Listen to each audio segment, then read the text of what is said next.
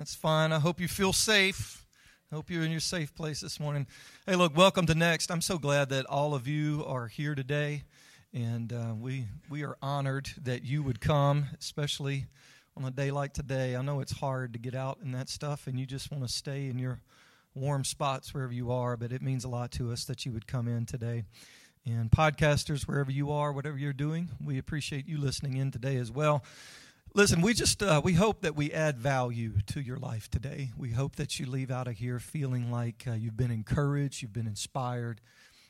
I like to challenge you. I like to motivate you as well. But I just hope by the time that you leave today, you feel like, you know what, it was worthwhile. It was worthwhile for me to be there today. And if that happens, we'll feel like that we have accomplished our purpose. Now, today is the final installment in our series, The Proving Ground. Comes from the book, The Proving Ground by Kevin Gerald, 9 tests that prove your potential. Over the last 3 weeks, we have heard from some great guest speakers. We heard from Aaron Duran, who talked to us about the wilderness test. We heard from Brother Brian Tier, who talked to us about the authority test. And then last week, Pastor was here, and he talked to us about the offense test, and all of them were just excellent. Before that, earlier on in our series, we heard from Nathan Henson, who talked to us about the motivation test. And we also heard from Dave Bunch, who talked to us about the wilderness test. And every single one of them, they were great. They were unique. They were authentic. Each week was just another highlight for me personally. And even though not all of these tests were mine, I still got something out of every single one of them, and I found them all worthwhile. But I want to say again how much I appreciate these men and their influence in my life, and their friendship, and their commitment to bringing high-quality, high-value presentations to all of us here in Next. Now, if you missed any of those talks, they're all on the podcast. I encourage you to go back and give them a listen. Very easily accessible through the website or the Grace Church app. This week, finishing up and rounding out our series, I want to talk to you and to me about the Lordship test. The Lordship test. Now, some of you may have seen my Next Remind. How many of you are getting Next Reminds? A few of you, okay. A few of you have turned it off, and that's fine.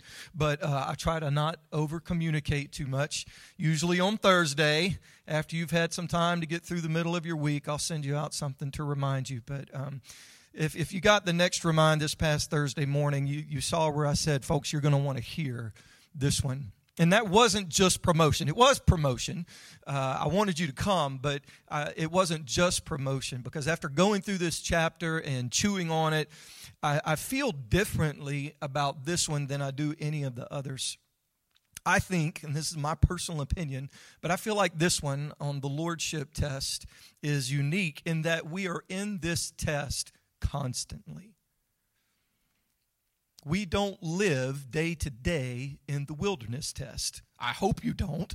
If you do, your life is miserable. I mean, hopefully you go through periods of wilderness and then you come out, and sometimes some wildernesses are worse than others, but hopefully you don't just live in the wilderness all of the time. That would be terrible. I don't believe that's God's will for you. And hopefully you're not constantly struggling with right responses to bad authority. You shouldn't constantly be struggling with right responses to bad authority because not every authority in your life is bad. And you shouldn't always struggle with, y'all get my point. I hope you're not constantly struggling with the offense test. You shouldn't be. That shouldn't be a constant thing going on with you. But this one, this Lordship thing, Nexters, I got to tell you, I'm really thinking that this one is an everyday thing. Kevin Gerald doesn't say that. He doesn't say that in the book. That's just Jason saying that. So, apply whatever weight to that you will. But it just seems like the Lordship test is a constant in the life of every believer. So let's get into it today and talk about the Lordship test. And we're having some technical difficulties. I don't know if all of the slides that I sent and the scriptures that I sent are going to appear up there. If you need something repeated, just yell at me and I'll repeat it. Because, if you're writing stuff down, sometimes you may not get it all as I go through it. Hint, hint. But let's talk about the Lordship test. The Lordship test occurs whenever you are in a position or a situation where you must choose to obey God over your personal preference and natural instincts. The lordship test occurs whenever you find yourself in a situation where you have to choose to obey God over your personal preference and your natural instincts. Now, every chapter that we've gone through in this book comes with a question. So here's our key question, and boy, is this one a doozy. Here it comes. Do you accept that God's way is always right? Do you accept that God's way is always right? Let's look at some scripture to begin. Context matters, right? Luke chapter 22. This is Jesus speaking, and it's in the Garden of Gethsemane on the Mount of Olives. This is right after the Last Supper and the First Communion, just a few hours before Jesus is arrested, tried, scourged, and crucified. And Jesus knows what's coming, and he's praying. So in Luke chapter 22, oh, you got it. Awesome. Luke chapter 22 in the NIV verse 42 says, Father, if you are willing, take this cup from me. Watch this next part. Yet not my will, but yours be done. And Jesus he's facing a crossroad. The pain and the suffering of the cross is just hours away at this point. And he has a choice to make. He can either deny his flesh and submit to his Father's will, or he can submit to his flesh and deny his Father's will. And he's pretty transparent about how he feels in this moment. It's the same story, but a different gospel. In Matthew chapter 26, verse 38, he's talking to his disciples. It says, and then he said to them, my soul is overwhelmed with sorrow to the point of death. Stay here and keep watch with me. He's pretty transparent about how he's feeling in this moment. I am so overwhelmed by what I'm facing and what I'm going through with this choice that I'm going forward with. I am so overwhelmed. I feel like I am about to die. Anybody ever felt that way? Overwhelmed to the point of death. So he goes farther into the garden and he falls on his face and he starts to pray. It's always a good thing to do whenever you're feeling that overwhelmed. Pray, right? So he goes in and he prays, and this is what he says. He says, Dad, if it's possible for your plan to be accomplished in my life without me drinking from this cup that is full of suffering and death that has been prepared and is on its way, if it's possible for this plan to be accomplished any other way, then take this cup away from me. Let's do something else. But Dad, that's what I want. But I'm not choosing what I want. I choose what you want. So let it be done according to your will and not mine. And that's the JCV, right? That's the Jason Cooper version. And this, guys, this is the tension that all of us go through with the lordship test, crunched down into a microcosm of a moment. When God tells you to do something, and the doing of that thing contradicts your own instincts, and you have to decide who you're going to obey. This is the test that proves how much you're going to let God be the Lord and leader of your life. And it comes down to one word: trust. Who do you really trust? There's so many different ways you could emphasize that sentence. Who do you really trust? Who do you really trust? I want to focus on that one. Who do you really trust? Do you really trust God, or do you really trust you? Let's dig into that question a little bit and talk about trusting in God.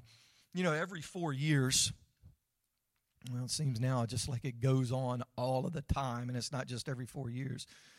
But we in America find ourselves subjected to the choice of going back into the voting booth, right? And electing or re-electing another president.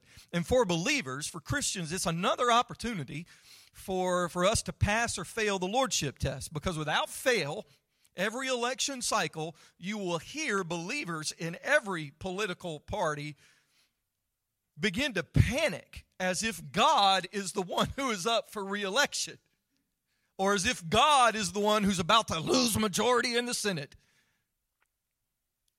And that same panic sets in whenever our world faces major turmoil, right? Whenever a regime change happens in another political hotspot, or there's another dictator who's killing his own people, or natural disasters, these terrible earthquakes and hurricanes and tsunamis. And while I believe that God's people should always strive to take action and influence progress in our communities and in the world around us, folks, we got to remember something. God isn't a Democrat or a Republican or an independent or even a libertarian. He doesn't belong to a political party. God isn't panicking over what was just played on CBS or CNN or Fox News. God isn't anxious over what's trending on Twitter. It doesn't really bother him. He loves Vladimir Putin and wants to see him saved. He loves Kim Jong-il and wants to see him saved, but he's not frustrated or confounded by either one of them. God's not up there in heaven saying, man, those crazy Russians, those North Koreans, I sure didn't see this coming. I sure hope Donald Trump knows what to do because I'm at a complete loss. That's not coming out of God's mouth. Are we really, we're talking about trusting in God. Are we really worried that God doesn't have any experience with getting his people through hard times? Collectively or individually? Newsflash. God hasn't run out of his capacity to work all things out for the good of those who are called according to his purpose. He's still very, very capable of doing that. The same God that delivered his people from slavery at the hands of the most powerful nation on the planet then saw those same people through battles against overwhelming odds to take possession of a land that wasn't theirs, then brought them back to their homes more than once whenever they were exiled, then brought Jesus into the world in the middle of a Roman occupation, and has now grown his people from one man in Abraham to 12 disciples to now billions of people around the planet. That's pretty amazing. You're telling me that God can't handle Washington and social media? Come on, man. Come on, man. Say it like Keyshawn does. My trust in God, Steve, my trust in God is not based on current events or my current situation. It's not based on my feelings in the moment, Tanya. It can't be. My trust in God cannot be based on those things. Because here's the danger. In this life, I'm going to experience some things that I don't agree with, some things that just didn't work out the way that Jason Cooper wanted them to. And it's going to hurt my feelings, Brian. It's going to leave me feeling puzzled and confused. It's going to happen. And if I constantly try to manipulate the results of every situation that comes up in my life, it's going to lead to anxiety. It's going to lead to negativity, complaining, and disobedience. Every political debate, every world crisis, every social issue, every injustice, every protest, every uprising is another opportunity, guys, for us to trust God. But don't go to the other end of the spectrum either. Right? Because on one end of the trust spectrum is all of the stuff like anxiety and negativity and worry and manipulation and disobedience. We don't want that. That's faithlessness. That's not good. That's bad. Look at your neighbor, tell him that's bad. We don't want to be on that end of the spectrum. But the other end of the spectrum is something just as bad. That's called passivity. And this is the battle for every believer. See, if we aren't careful, we can let God's sovereignty and omnipotence and our knowledge of His lordship turn into passivity on our part as we fail to take action where we can, thinking, God will take care of it. I see that person hurting over there. God will take care of it. She just lost her best friend. She just had to move away from where she lived. He just God will take care of it.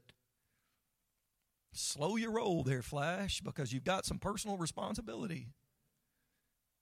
Smart people, very smart people, way smarter than me, have been debating this for years. They've been debating this tension between God's sovereignty and man's free will for centuries. And one side says, well, if God wills it, it's going to happen. There's just not anything you can do about it.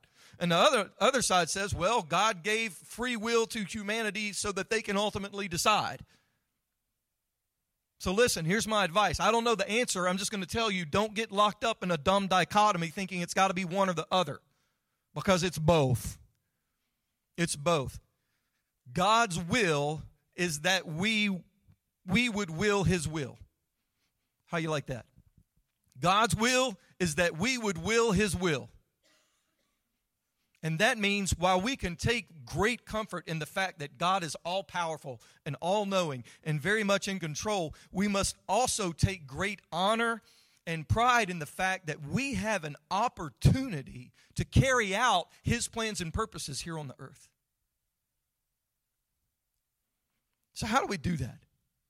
I mean, how do you live with that tension? How do I trust God to be God, if I can say it this way, and still fight for the things that I believe in? How do I trust God to be God and still play a role in the needs that I see in this world? How do I stand up for what's right and let God still do His thing? Well, let's see what the Bible has to say. How about that? Sunday school, right? Because the Israelites faced the same tension. See, at one point they had been brought out of Egypt and they were now finally moving into the Promised Land. But the Promised Land was occupied by all of these different tribes, and some of them are very warlike. And at one point, as they were moving in, they found themselves waging war in a way that was very different from their enemies and the other people around them. And in one of his final instructions to the people in the book of Deuteronomy, Moses is talking to him, and he says this in Deuteronomy chapter 20, verse 1. He says this: when you go to war against your enemies and see horses and chariots and an army greater than yours, do not be afraid of them, because the Lord your God, who brought you out of Egypt, remember that, will be with you. Now here's the context. Israel was facing armies that possessed 4-horse chariots drawn by 4 horses. It was an intimidating weapon. It was a tactical advantage. And Israel didn't have any of those. Not one. 0.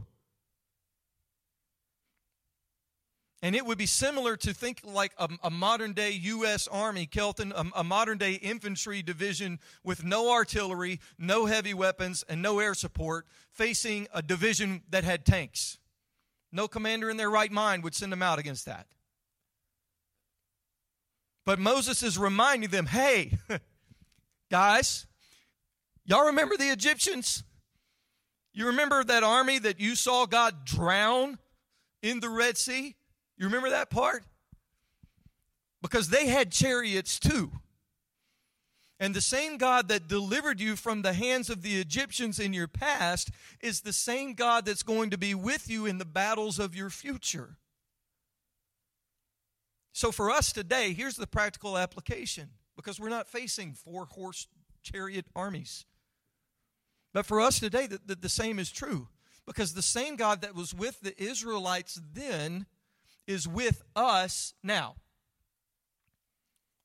The same God who defeated death through the resurrection of Jesus is with us now.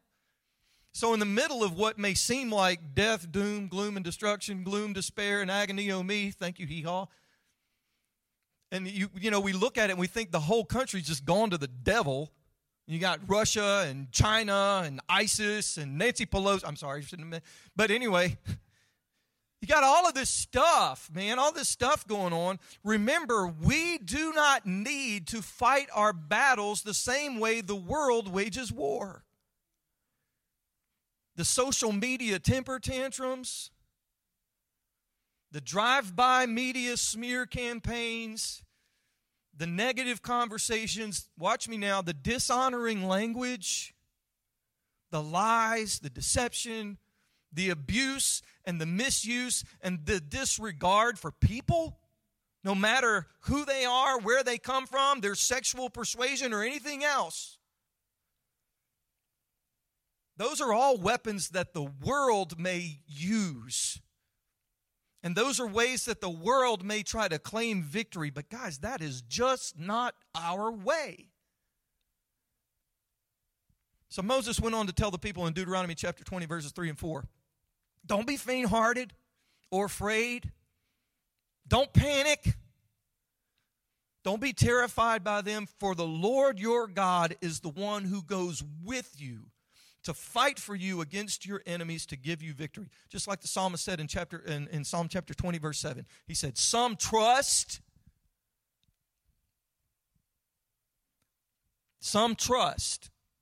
in chariots and some in horses, but we trust in the name of the Lord our God. So passing the lordship test, it's going to require us to trust the ways of God, to trust His ways as we love and pray for people instead of tearing them down on social media or elsewhere. Passing the lordship test is going to require us to stay true to who we are and avoid being sucked into the black hole of negativity around the lunch table at work. Woo! Preach it, Jason. It's going to require us to love people and not target them, because we know that they aren't the enemy and they aren't the source of the darkness. Keep that in mind as you interact with your family this holiday season. Paul said, look, Paul said this, he told the Ephesian church, we don't need the weapons of this world. You know why? Because we're not fighting that type of battle. Use the right weapons for the type of battle that you're in. You're not fighting that type of battle. He told them in Ephesians chapter 6, verse 12, for we're not fighting against flesh and blood enemies, but against evil rulers and authorities of the unseen world, against mighty powers in this dark world, and against evil spirits in the heavenly places. That's why we need to be careful about what weapons and what words we use to fight with. Make sure we're using the appropriate words and weapons for the battle that we're really in. We can be a part of the solution to the problems and issues in this world. But if we want to get involved with the community, do all of those things to help and be a part of solving issues. But if we want to pass the lordship test, we've got to fight our battles God's way. You know why? Because God's way is always right. His way is always right. Do you believe that? Don't raise your hand. But I mean, really, think about that for a second. Because it's easy to just blaze through this question. But do you really believe that God's ways are always right? Because, we live in this time, in this culture of postmodern relativism, Rachel, where everything's relative. There are no absolutes. Everything's just a big smear of gray, and there is no black and white. So in that type of society that we're living in today, do you believe in what is probably the single most crucial absolute to being a Christian? And that being the belief that God is always right. if you believe that, then that belief is verification of his lordship in your life. But that belief also has one pretty major implication that you need to be aware of, and here it is. If God is always right, and the way that we know God is through his word, then that means that we are bound to his word as the source for what is always right. Y'all with me? Does anybody in here, I don't think you do, but I'm going to ask a question because I know a few people that do. Does anybody in here own a Tesla vehicle? No hands up anywhere. All right, that's cool. If you did, do you think that it might be a good idea to pay attention to the instructions? Like, I don't even know how those are delivered with a Tesla. Like, it's probably like a tutorial or something. I don't know, that you watch a video on the screen in the car. But do you think if you owned a Tesla, you might want to pay attention to the instructions? Why? Why do you think that'd be a good idea? Because to disregard the instructions and the guidelines for operation might break your vehicle and might be cause to be concerned for your personal safety, right? Might threaten the condition of the vehicle if you ignore what the engineers, designers, and builders put in place to tell you, hey, this is how this car operates. In fact, I bet the manufacturer's warranty on your brand new Tesla is only valid if you, the owner, observe and adhere to the manual. Like, you can do things to void the warranty. You find that out if you ever try to change your iPhone screen by yourself. Yeah. You just voided your warranty, champ. So look, like the Bible is God's instruction manual for life. It's written by God to you about him. And a dedicated observation and adherence to the instructions in the Bible is going to bring about the best possible results for you. Look at what it says in Joshua chapter 1, verse 8. He said, keep this book of law always on your lips. Meditate on it day and night so that you may be careful to do everything written in it. Then you will be, I like these next few words, prosperous and successful. So when people trust God and trust that he's always right and do the things the way his word says to do them, Joshua is saying that they're going to be prosperous and successful in the ways that God defines those words. And since God is always right, then his definitions of prosperity and success are the ones that matter most. On the other hand, though, disregard and lack of attention to God's guidelines will cause you to lose the benefits of God's guarantees for life. Just something for you to consider whenever you think about who has lordship. I want to wrap this up with just two more points for your consideration. And then if we have time, we'll get to some next steps. Got to hurry. But I want to talk to you first about your lifestyle lean. Your lifestyle lean. And then I want to talk to you about the feast or famine principle. So let's talk about your lifestyle lean. In Proverbs chapter 3, verses 5 through 6, y'all have heard this one before. It says, trust in the Lord with all your heart and lean not to your own understanding. And in all your ways submit to him, and he will make your path straight. Yeah, the Cooper family, who I sometimes refer to as CF5, has been at Grace Church for around 8.5 years. And we've been in some type of leadership role for about 8 of those 8.5 years.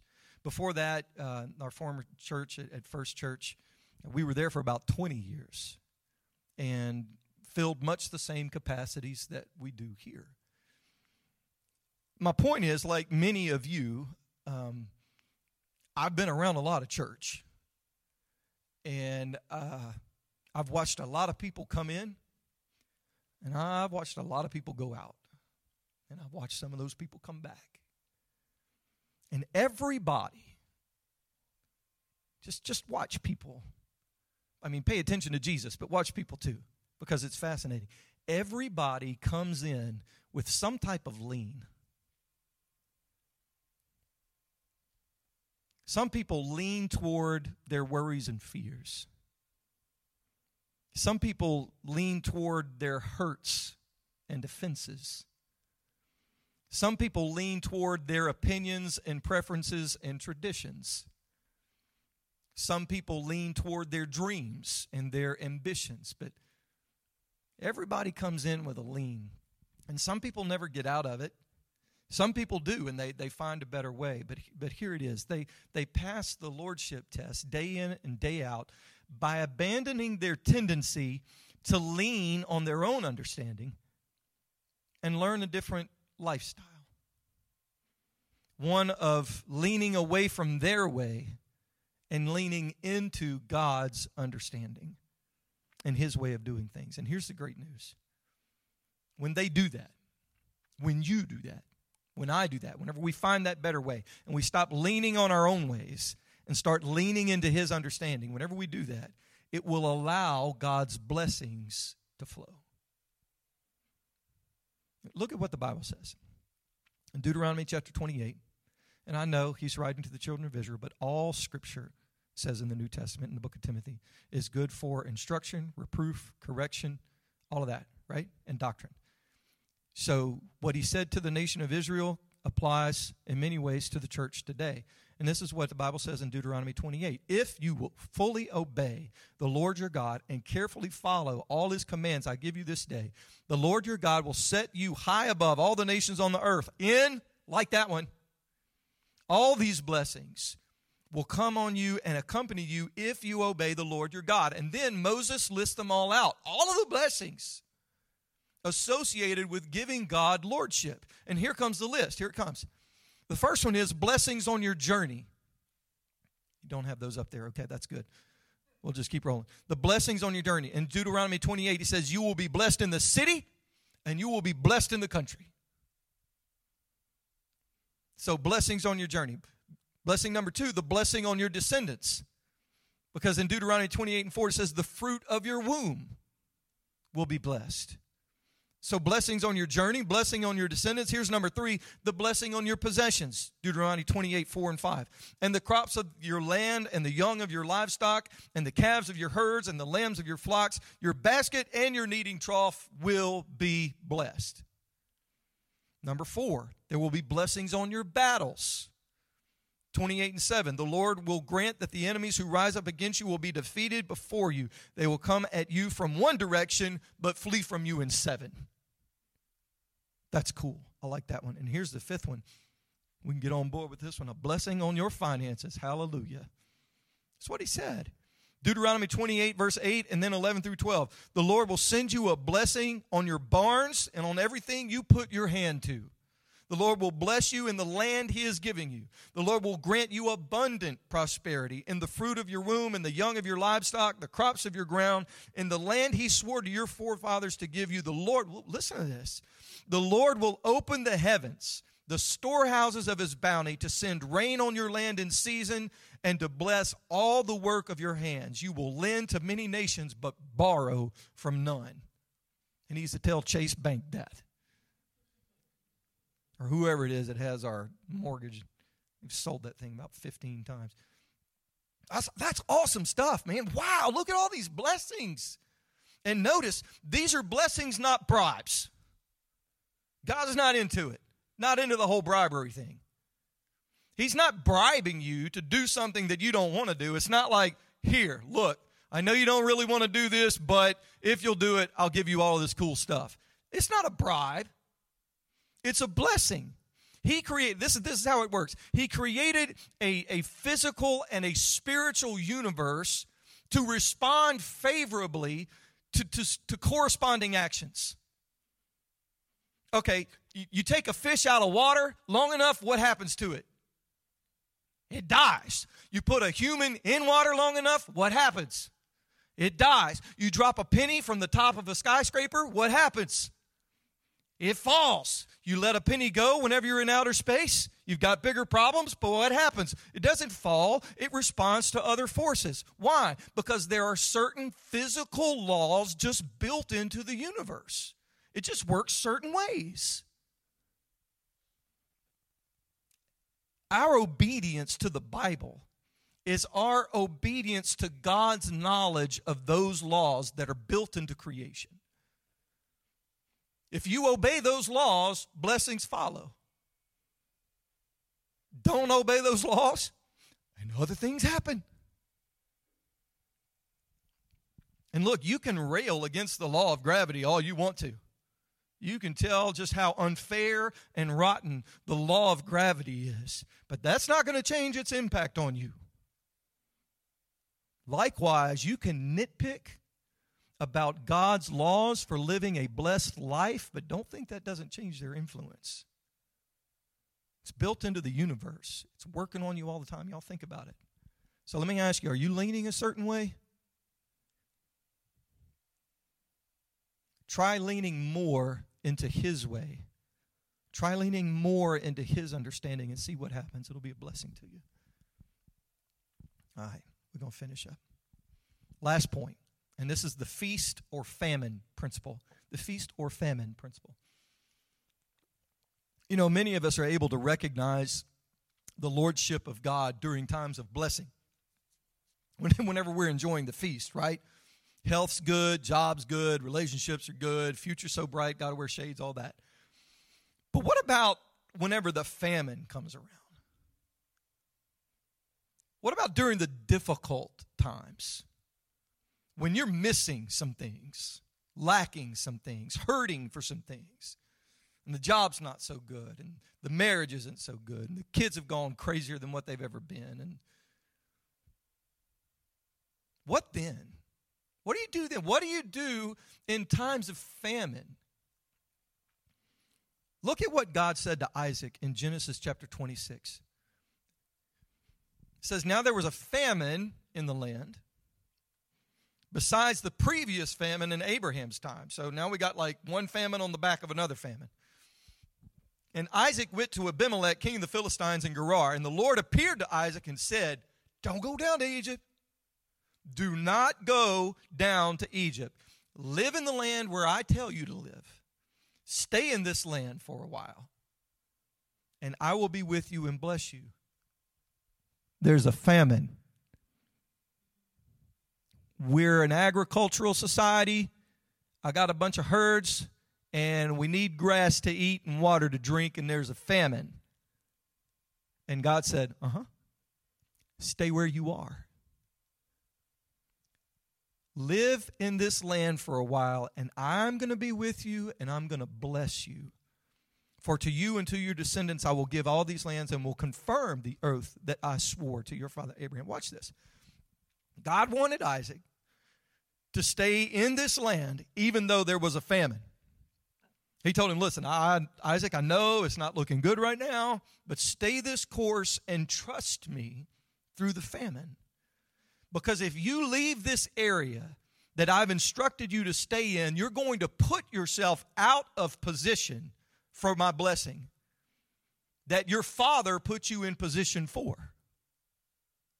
As long as you stay where you're at, you stay in position for my blessing. Don't take yourself out of it because of the current situation. Passing the lordship test means that I give him lordship. I give him final say. Whatever the season of life I'm currently in. If I'm in a feasting season or a famine season, he still has final say. That's passing the lordship test. So look, way back, I want y'all to think long time ago, 1992, a guy named Gary Chapman wrote this book called The 5 Love Languages. And it explains the 5 different categories that people fit into whenever it comes to feeling love from others. You know, some of us feel loved whenever we receive a gift. Some of us feel loved whenever we hear words of affirmation. Some of us feel loved through acts of service done for us. And then there's physical touch and quality time. That's all 5. But a major tenet of the book is that problems in relationships often can be a result of us expressing our love in ways that make us feel loved, but they don't make our spouse or our family member or significant other feel loved. In other words, we're fishing with bait we like, not bait they like. Is that one way to put it, right? Whenever you go fishing, you fish with the bait the fish likes, right?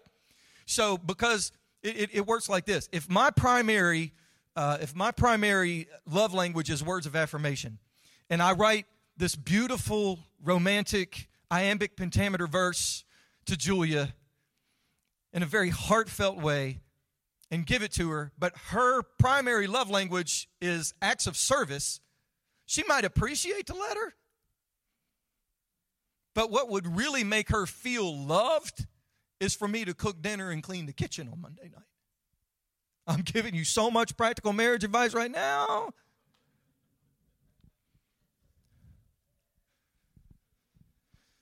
There's so many things I want to say right now. I'm just going to keep on rolling, though. You know what God's love language is? Jesus tells us. And since he was God made flesh, we probably ought to listen. This is what he said in John chapter 14. Jesus replied, anyone who loves me will obey my commandments. Will obey my teaching, it says in the NIV. My Father will love them, and we will come to them and make our home with them. Anyone who does not love me will not obey my teaching.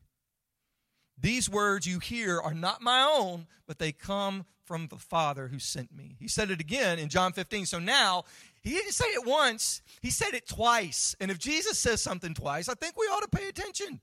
So this is in John 15. So like this, the next chapter over. He says, as the Father has loved me, so have I loved you. Now remain in my love. If you keep my commands, you will remain in my love. Just as I have kept my Father's commands and remain in his love. What's God's love language? Seems to me, Jesus said it was obedience. He wanted us to get it, so he said it twice. This is how we show our love to God, by passing the lordship test in our daily lives. Not in the one single grand gesture, but in our daily lives, day in, day out, the small choices and the big choices. Love isn't known until it's shown. And the way we show our love to him is by doing the things that he's told us to do. And that takes a certain amount of trust. Let me give you some next steps real quick and we'll go. So here's your next steps. What are some decisions you can make today that will help you obey God faster in the future? That's a mouthful. But what are some steps, some decisions that you can make today that will help you obey God faster in the future? Maybe there's something that's been on your heart to start doing and you just haven't yet for whatever reason. Something that just, it like bugs you all the time. I really need to start doing this. And you just haven't. Well, start doing it. It's so simple. Maybe there's been something on your heart that you need to stop doing. And you just haven't yet for whatever reason. Well, stop doing it. And stop today. What's one thing? What's a decision you could make that'll help you obey God faster? It might be doing that thing that's been on your heart to do, or stop doing that thing that you just don't really need to do. Here's number 2, though. Choose one way that you can step toward God's plan this week. Choose one way that you can step toward God's plan this week. It might be reading a devotion. It might be starting a Bible reading plan. It might be setting aside a specific time for prayer every day. It might be writing down 3 specific needs in your life and praying them every time you eat a meal. Before I eat breakfast, before I eat lunch, and before I eat dinner. Before I eat that little Debbie cake at 9 o'clock at night, I'm going to pray these 3 things. And you start to associate eating with those 3 needs in your life, and you pray them every time. That's practical. Maybe you need to order a book about a spiritual question you've had for a long time. Hey, Jason, I just don't really understand this. Okay, well, Amazon, Google, order the book and read it. choose one way that you could make a step toward God, write it down because it's not real until you do, and start working on it. The Lordship test. All the time. Every day. Every day. It's there. Next week, we're going to do something meaningful. I'm just going to leave it at that. If you're here and in town, I would love for you to come and be a part of it. We hope to see you here. Otherwise, we hope that all of you have a very Merry Christmas and enjoy your Christmas time and your New Year's with your family. God bless you. Let's go. We're late. See you in Big Church.